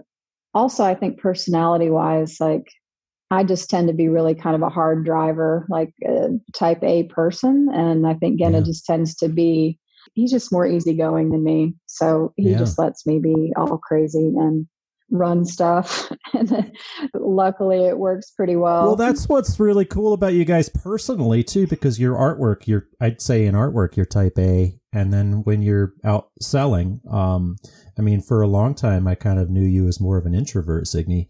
You were more quiet, and Genna was the salesman. And so to hear you describe yourself as type A is pretty interesting. Have you grown into that, or is that I'm more still of extremely introverted, and that's definitely one of the places where Genna kind of shines and is oftentimes a little more upfront is in our basically in the show situation, and also kind of in our social life as well. Like he tends to be the more upfront one. So I think when I say type A, I kind of mean more about just the fact that I'm kind of a control freak and like to sort of be in charge. So it's less about that. Right. Yeah. She sets the agenda. Yeah, I'm the agenda setter. Yes, for sure. But also, right. I can't give Genna enough credit. Like he also participates in the harvesting of the images that we're going to use as reference for the work. So he's very much also in that sort of upfront, what are we going to do? What's it going to look like? Like he participates in that part as well. And, also does so much of the physical work of our work. He very lovingly builds all of the supports, does all of the framing, has been doing all the coordinating around the shows as well. So I think we're pretty good. We're pretty equally yoked with each other. I think you are. I mean, it's amazing because you've got that, you've got the upfront part of type A in the artwork, and then the kind of behind the scenes type A, and you get to be type A with him. And then when you're showing it off, then he can kind of take over and be type A when you can be the underpainting when you're actually at the show and be the support. It works really well. It doesn't work really well for everybody, but you guys have that. It's an appreciation that is, fairly rare. We've all been next to the art show artist where you're like the husband and wife team next door that you're like, oh my God, how in the hell? I mean, we've been those people too, Will. I'm sure there have been some people next to us that were like, oh, geez, Louise, especially early on. But yeah, I feel like those bugs got worked out pretty quickly for us, like within the first couple of years. most of the fighting has come around trying to put up a tent, or actually like the technical and physical challenges of it. So that has been where we've had the most kind of trouble. But at this point, it's been so long that it's much more, that's all pretty wordless and effortless at this point. Thank goodness. Putting up a tent is like, with 2 people, it's like trying to dock a boat or back up a trailer. The worst. Yeah, it's a nightmare. That was Signe and Gena Grushevenko. Their episode was titled Partners in Paint. And I know a thing or two about working with your spouse in your art business. Just like the two of them, Renee and I, we both design the work and execute the work, and how you navigate through that. There were lots of conversations this year with all different kinds of partnerships in this industry. Couples who work on separate bodies of work, couples like Dolan and Allie Marie Guyman from last week's episode, where one of them is the person who's in charge of the business and the other one is in charge of the art. That's been a big topic for us this year. This next clip that I had with my friend Amber Marshall, fellow glassblower, it's titled, If It's Easy, I'm Usually Not That Interested, which perfectly sums up the mentality of a glassblower. I am also very out of touch, and I know that it's an incredible tool to use, but I just can't do it. I don't know. I'm just haven't been able to jive with it. And I actually hired someone last summer to sort of help me work through that. That's why there's as many glass posts as there are now, but I was kind of a bad client. Right. Because it seems like we're used to using it on our own, kind of like what we like to look at, personally and professionally. But when we try and use it as a means to represent our work, the thing that drives us all crazy that, well, how many people engaged? It can send you to the nut house. Yeah. It doesn't feel like a healthy arena for me as an anxious person. And also, like, I never joined Facebook for that reason. Like, I knew that I couldn't. At the time, I thought, I can't handle this. I don't think I should dip my toes in this. But then, Instagram's the same for me. I want to get more comfortable because it's ridiculous not to use it. Yeah, and using it in the right way and all that kind of stuff. It's a learning experience. I admire all the people that can and do use it to sell work and promote shows. It's like, it's such a skill. And I don't know why I make it so hard for myself. It's like I'm always tripping over my own feet, or like, I don't know why I make it so fucking hard for me to just do it, Post you're going to a show, post you got an award, like, just, it's not that hard, Well, I wonder, you talk a lot about how coming from the Midwest really affects your relationship with glass, and you really identify with being a Midwesterner. That kind of Midwestern mentality is not one to like toot your own horn and do an Instagram post, look how great I am. It kind of feels really foreign and uncomfortable. Yeah, well, yes and no. I think that there's also some personality traits in there that squished in with the Midwesternness. Okay. So yeah, I don't know. I'm sure there's something to that. That's the other thing that I don't even understand about being Midwestern is like, what can I attribute to my geographical upbringing and what is actually just me, So I'm with you on that. Well, when I read what you said about your relationship with glass and coming from the Midwest, it's like from kind of that blue collar mentality, that getting your hands dirty, working really hard, trying to solve problems, being stubbornly independent, wrestling this material that we work with, this glass, to get an outcome. And at the end of the day, we've just been run through the ringer, and you kind of feel like, okay, I've accomplished something today because my body is wiped out. I'm tired. You know what I mean? Yeah. I am very attracted to that quality of glassblowing. A little bit less so as I'm getting older, but that's what brought me into it at first. And I'm also attracted to like backpacking for days. It doesn't sound like a vacation for a lot of people, but I like it when it kind of hurts a little bit. And then when you're done, the pizza tastes the best that you've ever had. And that kind of thing feels rewarding for me. If it's easy, I'm usually not that interested. Oh, okay. Do you have an athletic background? Yeah, actually, I grew up playing volleyball and basketball, and played volleyball almost year round on travel teams and stuff. Mm-hmm. I found that a lot of my friends that are glassblowers are clay artists, grew up as athletes. Have you found that? My wife and I have different connections to glass for different reasons. And she comes to it because of being a soccer player. And she was in art school and she did all different kinds of mediums, but nothing really fit until she saw glass blowing. And it was the physicality of glass blowing that hooked her from the second she started it. And so I've always thought there is kind of a draw to people who are in athletics because we're like, doing one thing with one hand while we're working with the other hand and we're moving through space. And it's a total dance. The glass is moving and we're moving and it's a coordinated kind of thing. And also, one thing that I think about is that I spent most of my childhood and teenage years doing practice and skills. Like you go to volleyball practice and you do the same skill over and over and over and over and over and over again. And then you finally see some improvement. And that's the exact same with glass blowing. If you want to learn how to drop a blown foot, you do it for 3 hours for weeks, and then even then you might still suck, but it's still right. Or I think about when we try and experiment with new work and you take that time, let's say we're going to set aside a week or 2 weeks and you think, okay, well, this is plenty of time to work through it. And you try some experimental stuff and you look at it and you're like, this is like student work. You know what I mean? Until you've refined it, there is that muscle memory of doing things over and over and over again before it can kind of become second nature. It's funny that you say that about student work. And since this is about art fairs, I'll bring it back to an art fair. But I started making some new vessels. I guess it was 2011. I maybe got into some art fairs I shouldn't have.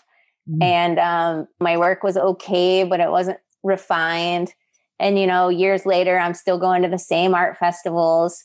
And this woman comes up to me and is like, oh, you know what? I think I bought some of your work when you were just a student. Did you show here when you were a student? And I was like, I was so mortified because, yeah, sure. Whatever makes the story feel a little sweeter for her, I guess. Yeah. It's like, oh, that's so embarrassing. No, I was probably out of school for like 8 years already. But it was just like, oh, shit. That's embarrassing. I have a tendency when I don't have the kids, that's my production mode. And when it's my turn with my girls, then I'm dad and I'm an artist when they're at school. But I'm, full dad mode. So you got to make sure that all of that stuff stays up in the air and everything gets its proper attention or you're not, I don't know. How do you do it? I don't do it well, I don't think. Okay. And I feel, I don't know. I think I'm also really hard on myself. And there is the whole baggage that carries, right. Like as a mom, right? Like we have this idea of like what moms are supposed to be capable and all the things that, whatever. The minute I get home, I get Xander and I have 10 days to make as much work as I possibly can. And each piece I make is like about 16 to 20 hours. So right. I don't even know how I don't even understand how this all works out. And then it's full, like I just am working all the time. I'm juggling making meals. I have a 14-year-old son who seems like he's always hungry. Oh my God. Yeah. Who knows? Yeah. Like I talk about it so much, like, oh, Xander's hungry. By the time I clean up the kitchen and we eat totally different, like he's all meat and I'm all not. And so it's like I'm making all the meals for like, I'm making 6 meals or 5 meals a day or more, whatever. It's just like bonkers. So I don't do the balance well and I get stressed out and I don't always handle it.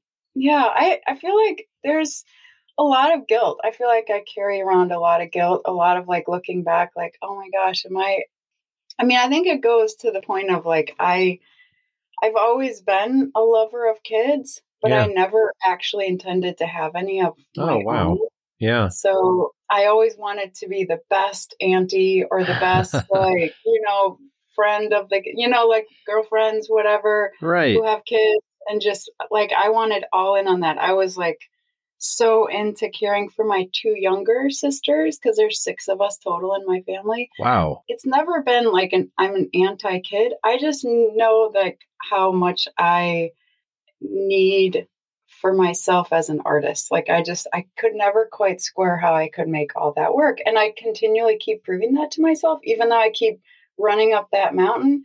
I still am just like, but I can't do it all well or whatever. But you are doing it. You're doing it. You're trying to stay focused, but it's like I do the exact same thing to myself, where I feel like if I'm giving 60% to my kids and 30% to my wife, and that leaves 10% for my art, then I'm like, oh, I'm a shitty artist.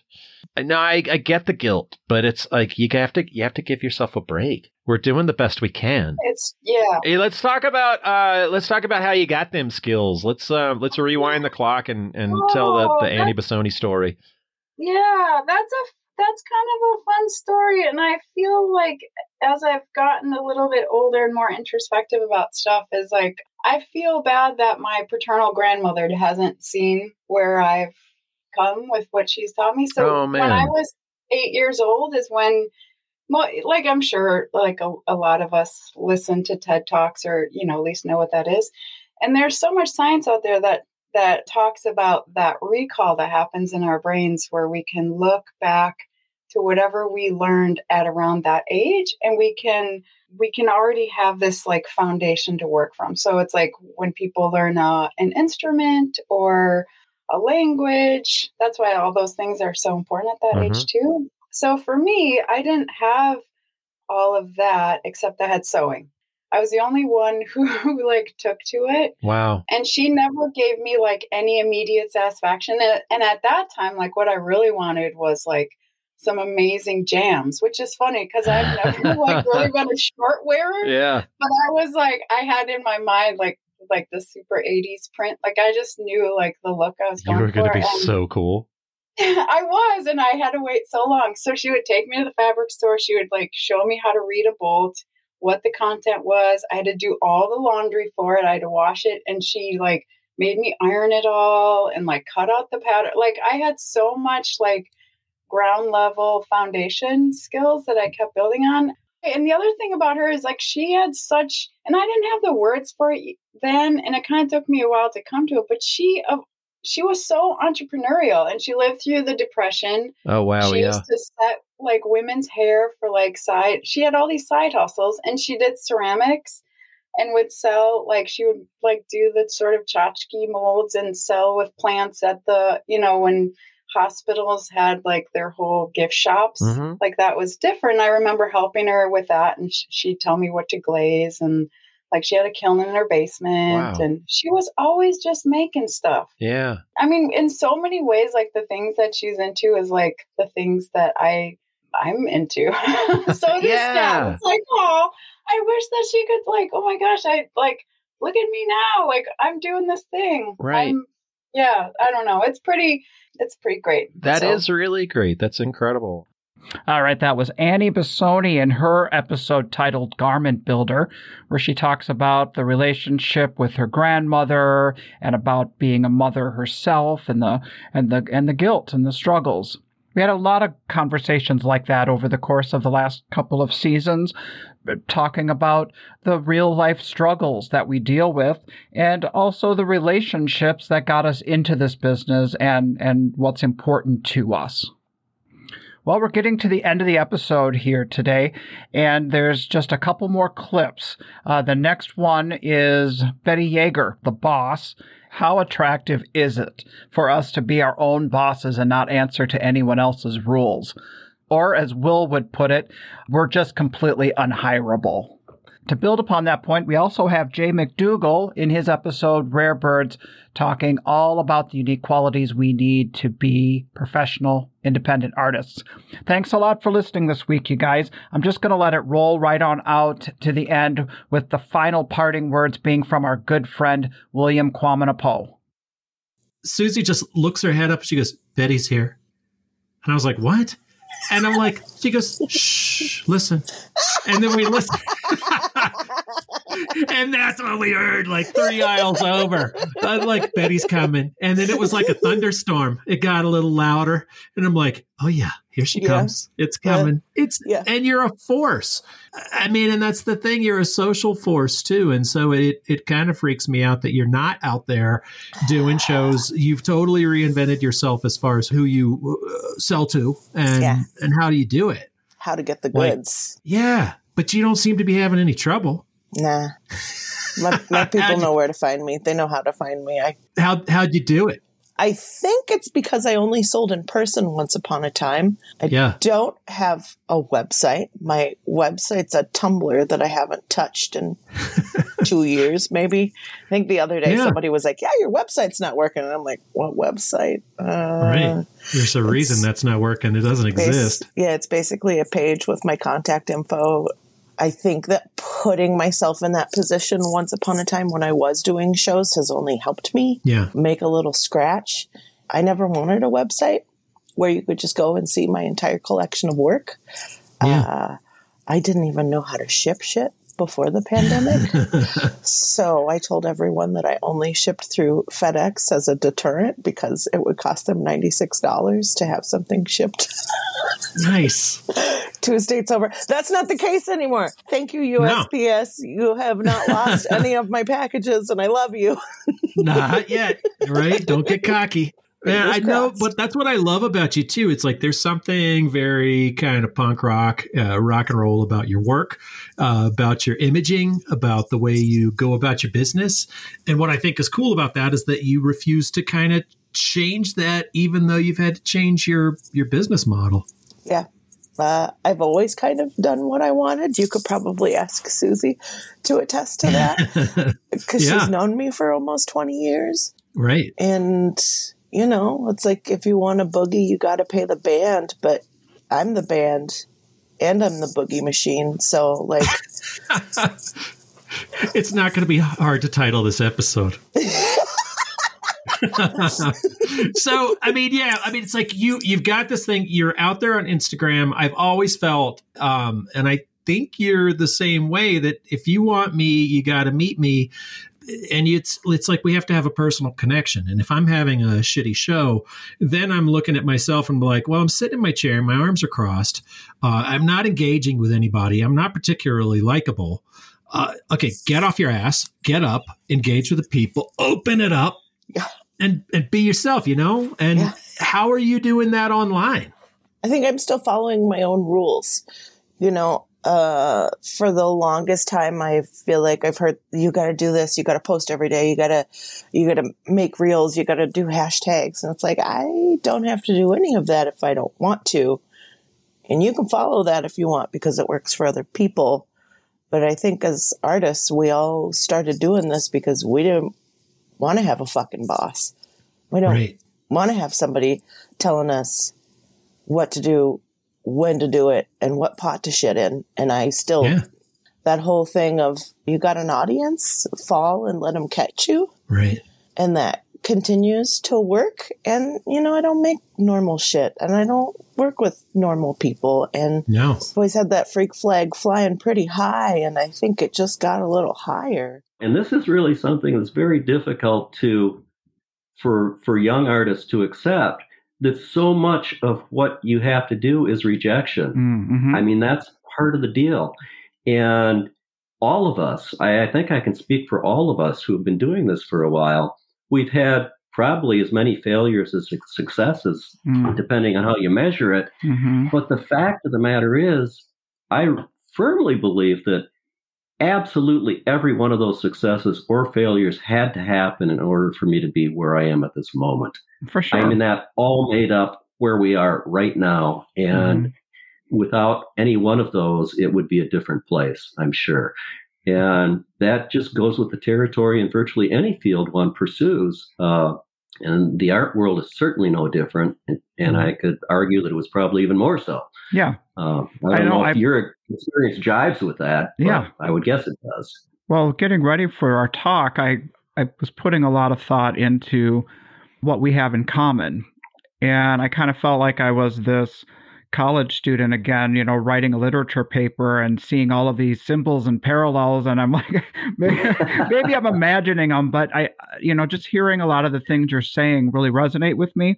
And that physicality in our work, the creation of glass, the power tools and all the hard, heavy, noisy type work that you do, to start taking layers away from your wood. It is something we share. And I totally get that. You almost feel like a mechanic or a farmer or something. Yeah. It's really hard. But then we have that element of our work too, where it's more delicate or there's different aspects involved to finishing the pieces. And I think it's easy. Of course, I work alone and I know you have Renee, but still it's oftentimes a very solitary endeavor. I get a lot of time to think. And it's easy to think that what we do is pretty common, because that's what we do. Because it occupies our headspace all day long. Yeah. It does. And it's like, well, there's really nothing to this. I'm just doing this. And anybody could do this. But when you get right down to it, the different skill sets that have to come together in order for us to do what we do, not only be able to handle the physical nature of it, be able to handle the mechanical and the technical nature of it, be able to follow it through from beginning of the process to the final created thing. And that's only half of it, because then we have to have those tools in our bag to go out and communicate with people, to market our work, to sell our work, to drive across the country, all of this. And when you put all of that together, we're really rare birds. Yeah. That's just the way it is. And I think we take a lot of what we do for granted, or anyway I do, until I really start to think about it. And then I have moments where I feel pretty good about myself. Fleeting as they may be. It's not about money. It's about shared experience. It's about actually keeping the laughter in your system. It's also about actually making sure that people know who we are.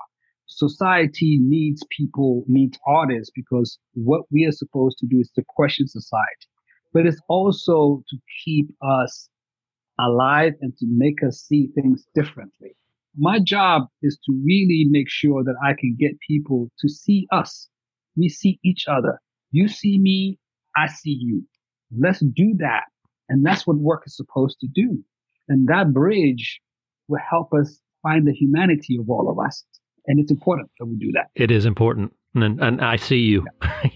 I really appreciate you. Yeah, I really appreciate you. Thank you so much. And I appreciate you too. Yeah, thank you. Cool. This podcast is brought to you by the National Association of Independent Artists. The website is naiaartists.org. Also sponsored by Zapplication. That's zapplication.org. And while you're at it, check out Will's website at willarmstrongart.com and my website at sigworthglass.com. Be sure to subscribe to this podcast to be notified when we release new episodes.